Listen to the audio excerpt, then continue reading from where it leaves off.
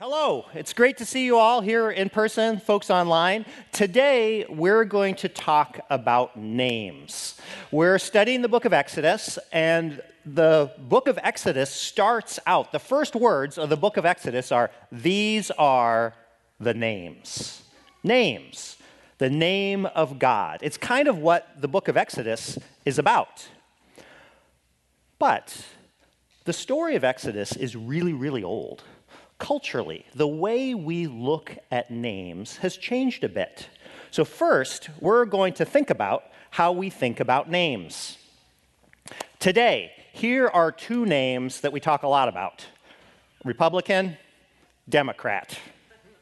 If you're a Republican, if you think of yourself, if you take that name on, it's probably because you have certain beliefs, right? You believe in limited government and conservatism and, individual responsibility and so on. And likewise, if you're a Democrat, if you wear that name, it's probably because you believe in strong government and liberalism and, social programs and the like.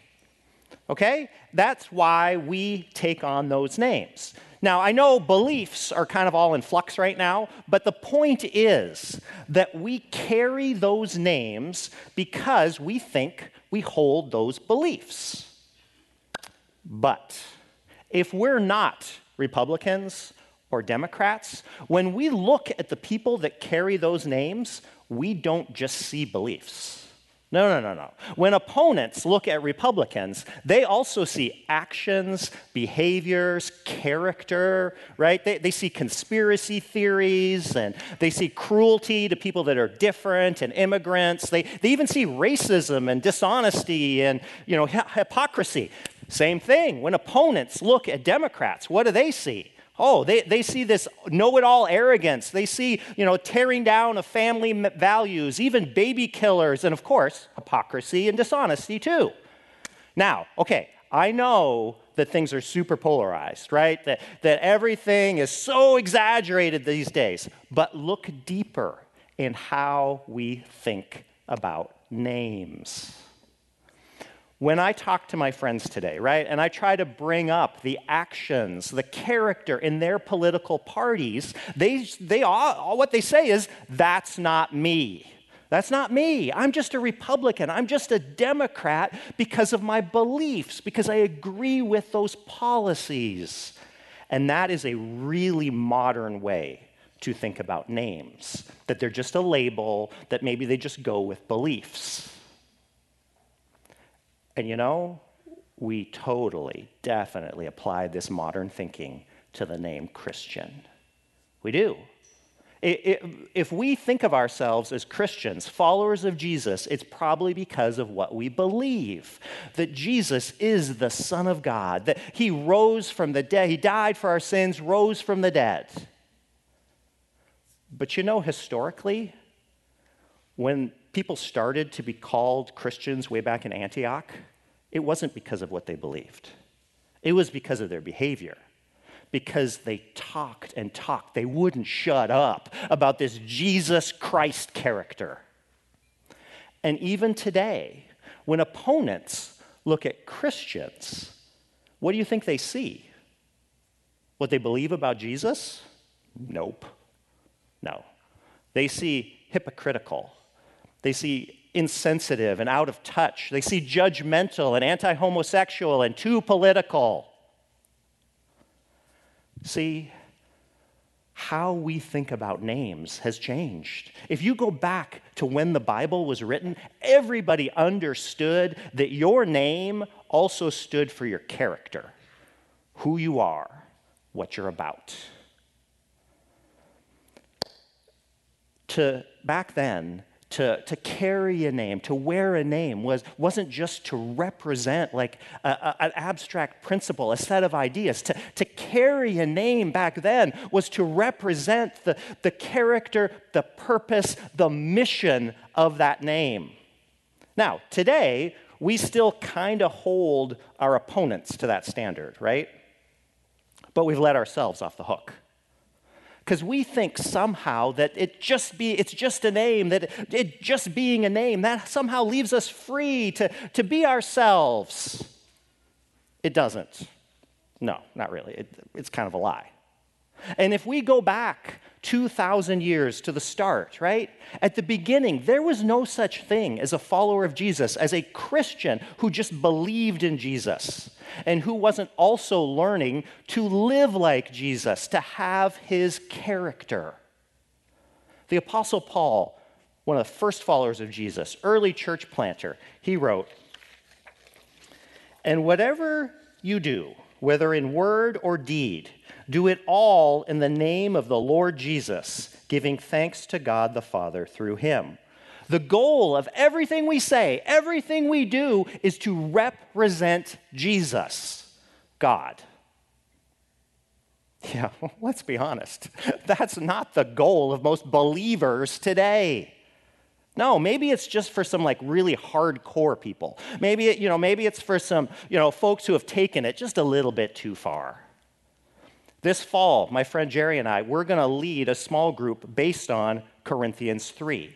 And I bet you it will be one of the least popular, the smallest small groups here at the Vineyard. Yet, this being transformed so that we represent Jesus, that we bear his name, is super important. We skip past it, but it's in the Lord's Prayer. It's even in the 10 Commandments. We'll get to that as we study Exodus. Yeah, we should get back to Exodus. In Exodus, what we see in the Exodus story is that God is on a mission, okay? First, to share his name, to reveal his name to his chosen people, to share his name, his character, his purpose. And then, through his chosen people, to reveal his name, his reputation to the nations, to the entire world. It's a big deal all throughout Exodus. So what we're going to do is focus in on God, his name. We're going to look at the story and how it shows us his character. It reveals him to us. We'll be at that probably till Thanksgiving. Okay, and we really need this. We do. Because so many of us, we need a reminder of who God is. Like the ancient Israelites, we live in a harsh time. And it's easy to forget God's name, what he's really like. And also, this is super practical, God's name, knowing his character, because, pretty much all of our sin, all of our rebellion, every time that we get stuck in worry and pride and loneliness and all those things that drag us down, every time we do that, in that moment, we've forgotten who God really is. But God's got us covered. For centuries, he's been using the Exodus story to introduce himself, to let us in on his name and his character. So today, we're in Exodus chapter 3. Grab a Bible at home. Grab your Bible. It's on page 39 in the Bibles we got here, okay? And we're going to look at this famous story of Moses and the burning bush, right? God shows up in a flaming shrub and tells Moses his name. Yeah, God's like, "Hi, Moses. I'm the God of your ancestors. My name is Bill." Except his name isn't Bill. No, Yahweh is God's name. Yahweh. And if right now you're thinking, Yahweh? Really? That's God's personal name, like Bill? Where's that in the Bible? Really good question. Our Bibles, they don't translate. They don't give it to us as Yahweh. Instead, they write the word Lord in all caps. And that's confusing. And we have this short little Bible Project video that helps explain that. For thousands of years, every morning and evening, Jewish people have prayed these well-known words as a way of expressing their devotion to God. They're called the Shema. "Hear, O Israel, the Lord is our God, the Lord is one. And as for you, you shall love the Lord your God with all of your heart, with all of your soul, and with all of your strength." We're going to look at the second key word here, Lord, written in all capital letters. This is the personal name of Israel's God. We first learn the meaning of this name in the story of Moses and the burning bush in the book of Exodus chapter 3. God appears to Moses, and he commissions him to liberate the Israelites from slavery. And so Moses wonders, what if people ask the name of the God who has sent me? And so God responds, tell them, Ehyeh has sent me to you. Now, that Hebrew word Ehyeh means I will be. In other words, God's name means that he is the one who is and who will be. God's existence doesn't depend on anyone or anything else. This God simply is. But it will sound kind of strange for Moses to go say to the Israelites, I will be has sent me to you. Only God can say, I will be. So in the next sentence, God tells Moses the version he should say aloud, Yahweh, the God of our ancestors, he has sent me to you. Now, that word Yahweh is the ancient Hebrew form of the verb he will be. And this is the personal name of the God of Israel. It appears over 6,500 times in the Old Testament. Now, here's what's interesting. Over the centuries, Israelites wanted to honor the sacred nature of this divine name. So, as they read the Hebrew Bible aloud and they came to this name, they stopped saying Yahweh and instead started saying the Hebrew word for Lord, which is Adonai. Now, this practice has been continued throughout the centuries, and so later, when people started translating the Bible into English, they adopted this same practice. Instead of spelling out the divine name, they translated it as Lord, spelled in all capital letters. Okay, you got that? Good, because there's more. Ancient Jewish scribes wanted to prevent anyone from even accidentally saying this name aloud when you read the Hebrew Bible. And so they came up with a visual device to remind you to make sure you say Adonai. They took the 4 consonant letters of the divine name. These letters correspond to our English letters YHWH. Then they inserted the 3 vowels from the word Adonai and combined these together to create an artificial hybrid word, which if you pronounced it, it would say Yahuwah, but no Israelite ever said Yahuwah. It's simply a visual reminder to say the word Adonai. Now, it gets more interesting. Much later, Christian scribes came along who didn't know that Yahuwah was an artificial word, and so they began to say it aloud and spell it in their writings. This is the word that eventually entered into English as Jehovah. It's a word many people still use today. But the main thing is, the word Lord in all capital letters is an indication of the divine name. Don't confuse it with the word Lord in your English translations that's not in all capital letters. That is the actual Hebrew word Adon, which just means Lord or master. This word can refer to people like kings or the master of a servant, even a shepherd over his sheep. And sometimes biblical authors will use this word to refer to God, like in the phrases, the Lord of all the earth or the Lord of lords. But behind all of these words, Jehovah, Lord, Adonai, stands the original divine name of the God of Israel. It refers to the one who was, who is, and who forever will be. Okay, let's read chapter 3, where God introduces himself as Yahweh. And don't forget my long rant at the start about names. When he shares his name, he's also sharing his character, who he is. Let's look throughout this story at who God is. Let's let God reveal to us his character, his purpose, what he's up to. So, starting in Exodus chapter 3, verse 1. Now Moses was tending the flock of Jethro, his father-in-law, the priest of Midian. And he led the flock to the far side of the wilderness and came to Hebron, the mountain of God. Now, remember Moses last week. He's this big shot in Egypt, and he gets himself in trouble, right? Murders somebody, and he ends up in exile. That's where Moses is now, where God finds him. God is the God of perfect timing here, of patient love. There, the angel of the Lord appeared to him in flames of fire from within a bush. Moses saw that though the bush was on fire, it did not burn up. So Moses thought, I will go over and see this strange sight, why the bush does not burn up. Okay, the crazy burning bush. Fire, it is powerful, powerful. And you don't just believe in fire, right? You experience it. And it doesn't burn up. God, he is self-sufficient. When the Lord saw that he had gone over to look, God called to him from within the bush, Moses, Moses. And Moses said, Here I am. God, he's talking to Moses. He communicates. He's personal.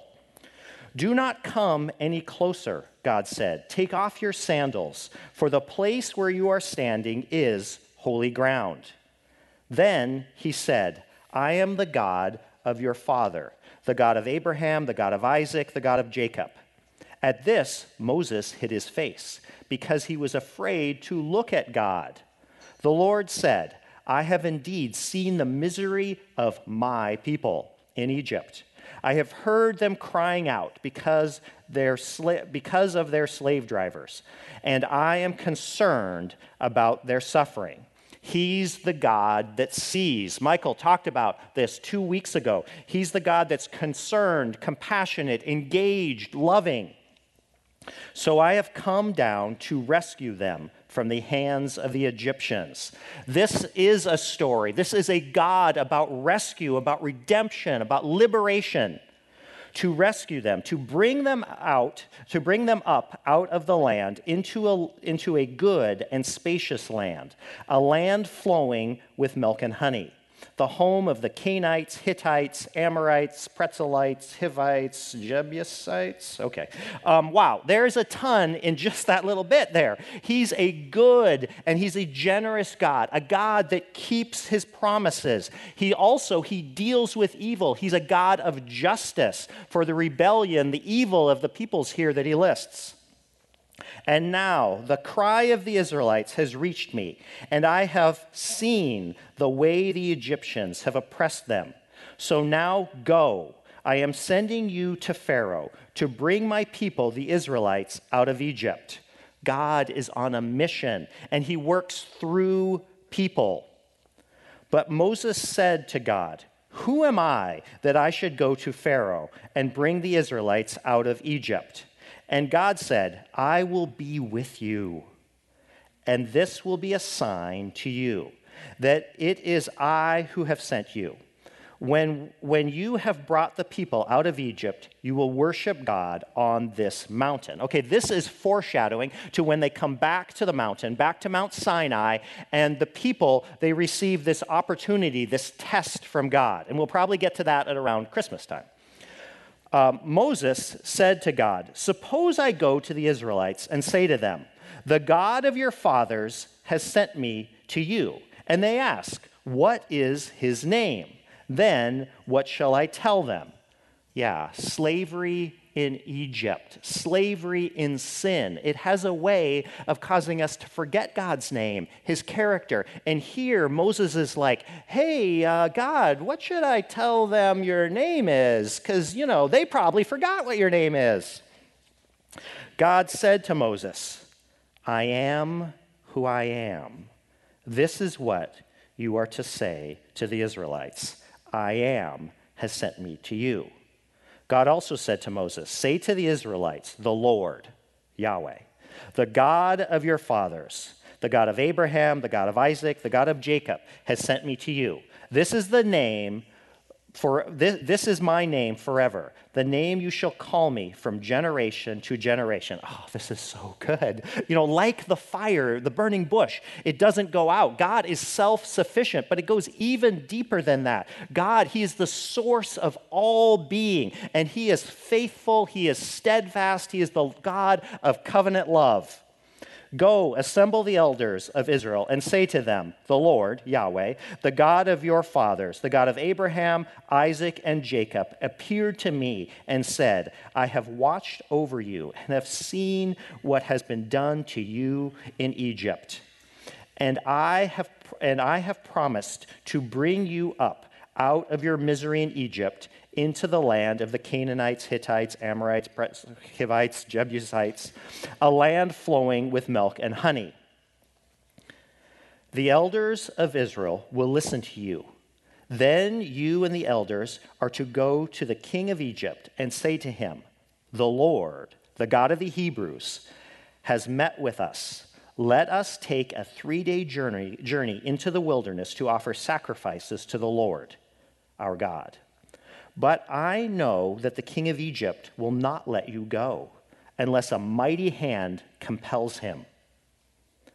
So I will stretch out my hand and strike the Egyptians with all the wonders that I will perform among them. After that, he will let you go. And I will make the Egyptians favorably disposed towards this people, so that when you leave, you will not go empty-handed. Every woman is to ask her neighbor and any woman living in her house for articles of silver and gold and for clothing, which you will put on your sons and daughters. And so you will plunder the Egyptians. Again, he's a God of justice, even of fair pay and back wages for the Israelites.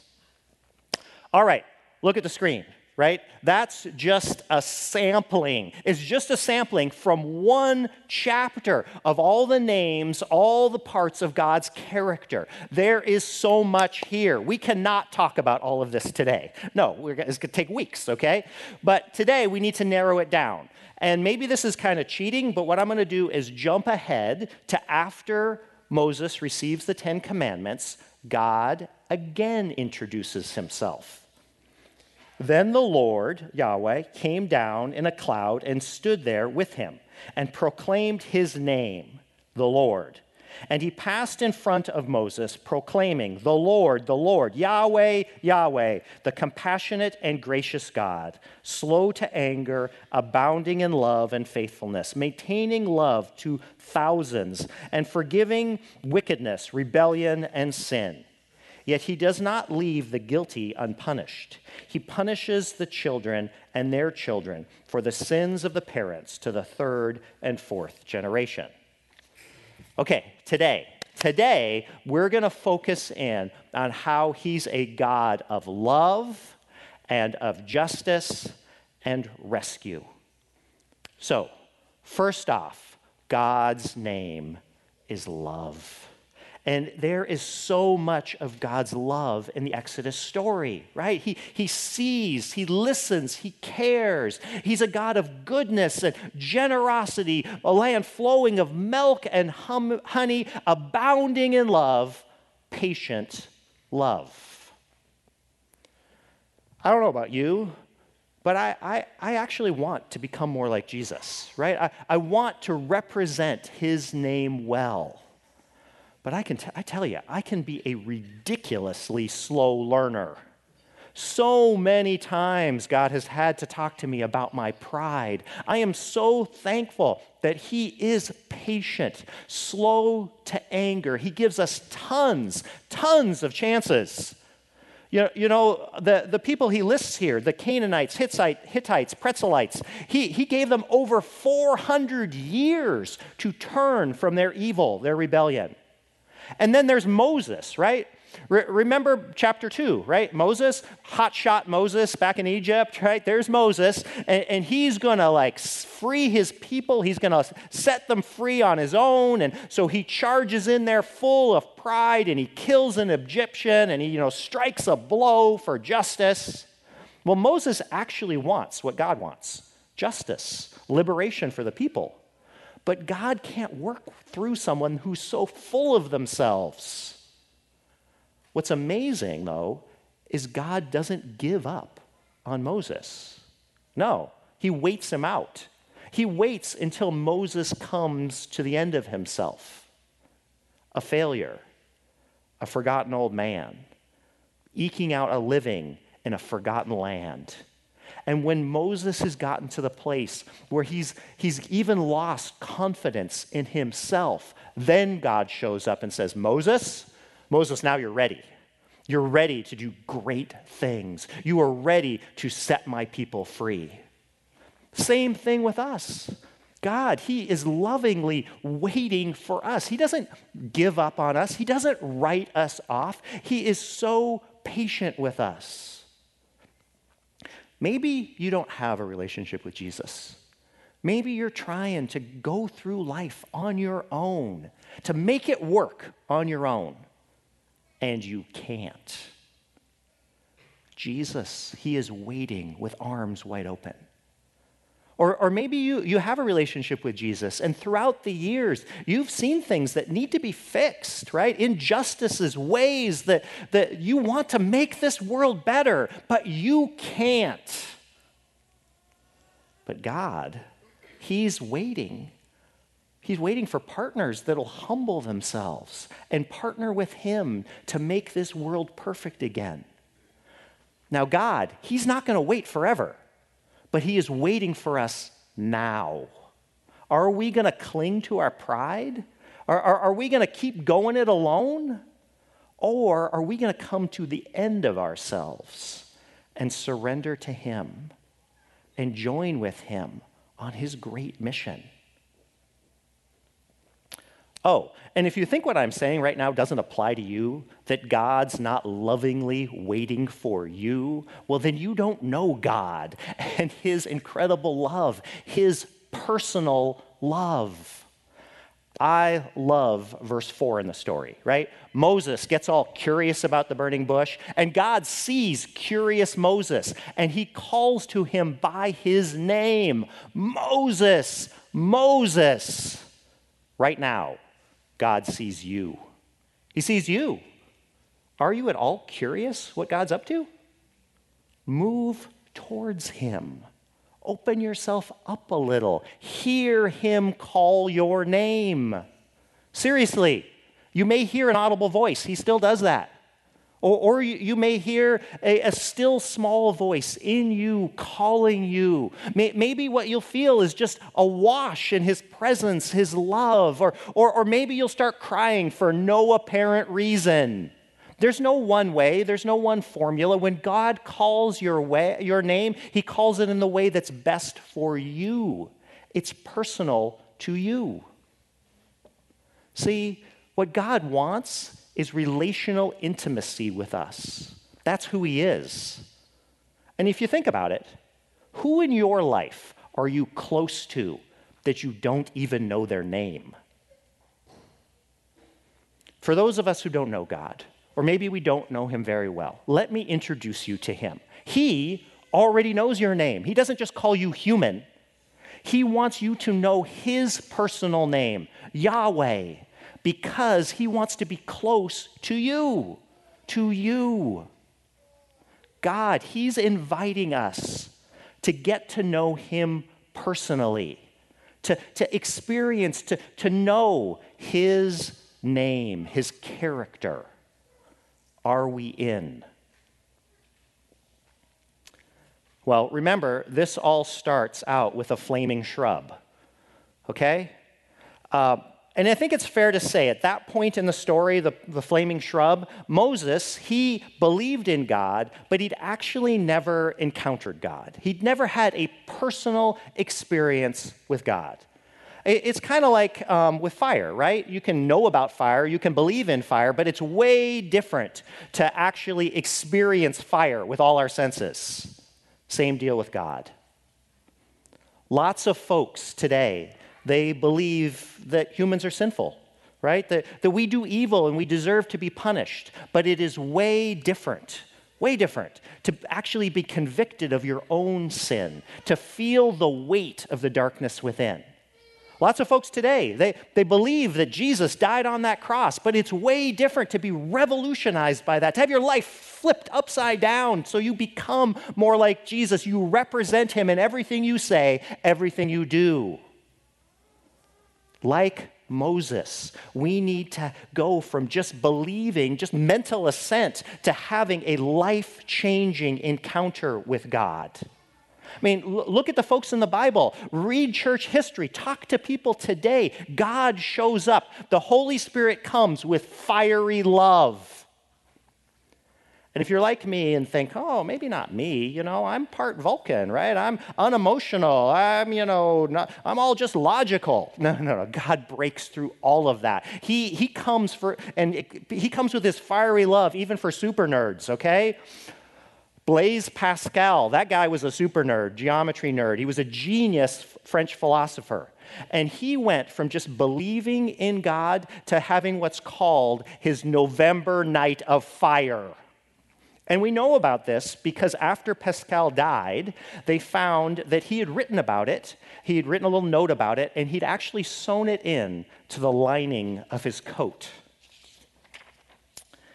The year of grace, 1654, Monday, 23rd November, from about 10:30 at night until midnight. Fire!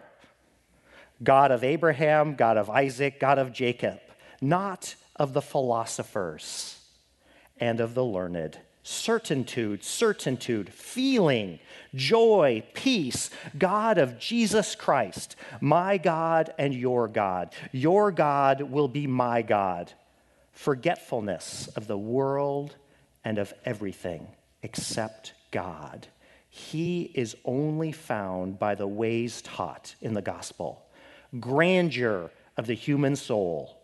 Righteous Father, the world has not known you, but I have known you.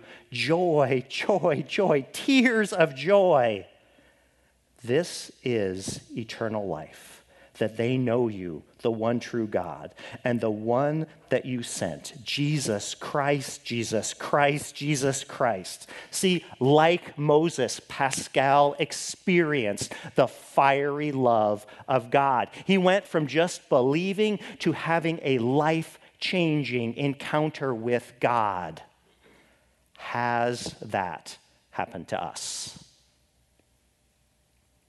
There's really nothing more important than this. If you've never experienced God's fiery love, are you open to it? You can ask him for it. And if you have experienced his fiery love, has it changed you? Like Moses, Pascal, has it made you more like Jesus so that you bear his name, you represent Jesus? And are we open still to even more of his fiery love? Again, nothing more important than the fact that God is love. That's his name. But there is more. There's more. God's name is justice. And to be loving, he has to be for justice. I mean, if you've ever been hurt, if you've ever been sinned against in your life, you know that God can't be good, he can't be loving, and just ignore our pain, right? It has to be made right. Somebody has got to pay for sin, down to the last cent, down to the back wages. But you know, we don't just get hurt. We hurt others. All have sinned and fall short of the glory of God. You know, the amazing thing about this story in Exodus, when Moses meets God, is not the fiery bush, right? And that it isn't burnt up. The amazing thing is that the murderer Moses isn't burnt up when he meets the Almighty God. See, God didn't just know that his name was Moses, he also knew that his name was murderer. Just like God knows all of our names. He knows that our names are liar and thief and adulterer and addict and idolater. He knows all of them, all those names that we bear. And the wages of sin are death. We are slaves to sin. We need rescue. Thank God, God's name is rescue. Just like this loving, personal God saw the Israelites, right? He saw their slavery in Egypt. This loving, personal God, he sees our slavery to sin, and he cares. Just like this God, he made a way to free the Israelites from slavery in Egypt and bring them into a new life, into the promised land. God, he's made a way to free us from sin and death and give us a new life in Jesus. The reason that the Exodus narrative, that it is the meta-narrative of the entire Bible, it's because it's what God's doing. It's who he is. It defines his name. It's also why the name of Yahweh is merged into the name of Jesus. The Apostle Paul talks about this. It's why Jesus refers to himself throughout the Gospels as I am. And we don't have time to unpack all of that today. That's good stuff. No, but Jesus, he is key to God's rescue. Jesus. Do you know him? Only Son of God, right? Who humbled himself, became human, lived a perfect life.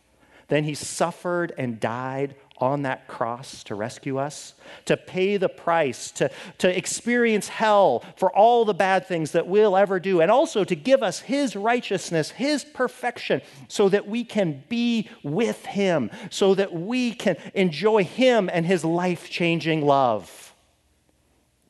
Has Jesus rescued you from sin and death? Has that love, that rescue, changed you? Yes, maybe, kinda, I hope so. Let's take those questions and just put them on hold for just a minute, okay?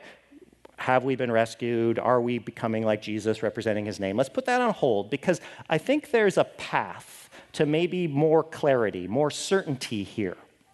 Let's go back to Exodus, okay? Verse 14. God said to Moses, I am who I am. This is what you are to say to the Israelites. I am sent me to you. Boom. Seriously, that's like the biggest mic drop moment right there in all of human history. And I'm sure we've got some philosophy nerds here who want to dive into those deep waters, right? He's saying that he's timeless, no beginning, no end. He's saying that he's not dependent on anything, right? Nothing caused him. He's saying that he is the source of all power and being. He is being itself. It is mind-blowing here. And we don't have time to get all philosophical today, but just notice the name he chooses, the elegance and the beauty, the power, the genius of that incredible name. Our God is amazing. And it's also, his name is super practical. It matters every day, every moment, that God depends on nothing, that everything depends on him. Jesus, the practical part of this, he summed it up brilliantly when he said, I am the vine, you are the branches. If you remain in me and I in you, you will bear much fruit. Apart from me, you can do nothing. If you do not remain in me, you are like a branch that is thrown away and withers.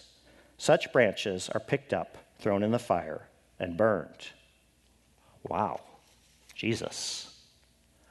It's maybe an overstatement, but only a little bit of an overstatement to say that to rescue us, to make it so that we bear Jesus' name, to make our lives better, stronger, happier, all the Holy Spirit is doing is just getting us to know, to believe, to live like what Jesus said here, that this is actually true.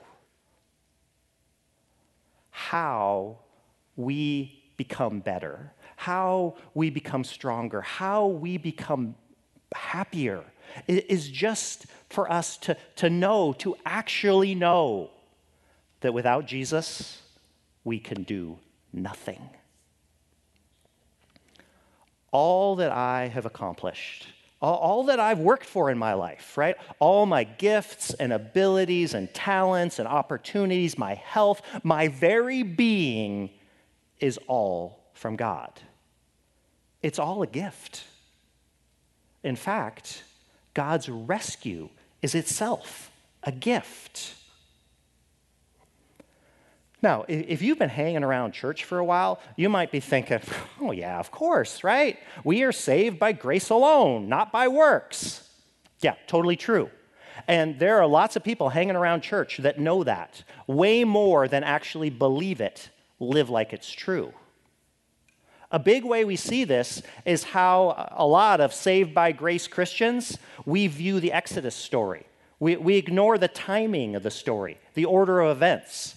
That first, God sees, he cares about them. Then he rescues them. And third, he gives them the law, rules, so that they can be his people, so they can represent his name well. So many Christians, we think, we assume, we pretend that it happens in the reverse order. First you get the rules, then you get rescued, then God loves you. Why? Why do we miss the incredible grace, the incredible love in the Exodus story? It's because we're not expecting it. We're not experiencing it in our lives. Our worldview today, it revolves around pride and earning it and getting what you deserve. We come to church, right? We do the stuff, right? We try hard. We're basically good people. God's got to like us. Now, I can tell you that's dumb.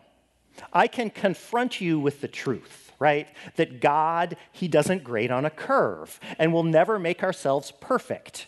Right? There's no way we can earn it. All we can do is give up on ourselves, go to him empty-handed, and let him rescue us from sin and death. Let him give us new life, make us more like Jesus. I can tell you all that. But lately, confronting people with the truth has had limited success. And I think I'm just a little tired. Besides, Exodus. First, God loves them. Then he rescues them. Please, today, right now, press into his love for you. For real. For real. Look for God's love in your actual life. Do you feel how much he cares about the problems in your life? Because he cares more than anybody else cares. Do you see the incredible blessings in your life? All that you've done, everything you've worked for, all your abilities and talents and opportunities, everything you have, your very being is a gift from him. Do you see him in the Exodus story? Just like he waits for Moses, he's waiting patiently for you. Just like he calls Moses' name, he's calling your name. He wants to partner with you to make this a better world. Do you see him in Jesus? His love for you in Jesus, the only Son of God who humbled himself, became human, lived that perfect life for you. He suffered and died on that cross to rescue you. He would have done it only for you. That's how much love he has for you. So he could pay the price for all of your sins, so he could give you his righteousness and his perfection, so you can be with him. You can enjoy him and his life-changing love. That's who he is. Press into his love. God is love. It is his name. Let his love show you that it is safe to give up on yourself and accept his gift. Okay, let's take those questions back down on the shelf. Has Jesus rescued you from sin and death? Has that love, that rescue, has it changed you to be more like Jesus, to represent him? If there's any doubt in your mind, in your heart, if you look at your life and you are not 100% sure, press into that now. Holy Spirit, come. Come with your fiery love. Come now. Come. We need you. We need to know who you are, God. We need to know your name, your character. We need you, God, because without you, Jesus, we can do nothing. Hey, I think we've already gone into ministry time now. So why don't you stand up? Folks at home, we're going to pray now. We're going to experiencing God. We're going to stand up here, but I invite you at home to put yourself in a position to receive from God.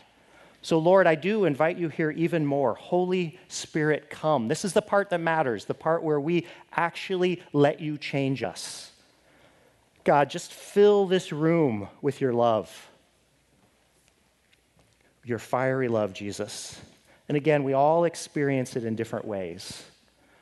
But help us, give us the strength to open ourselves up to it, to you calling our name.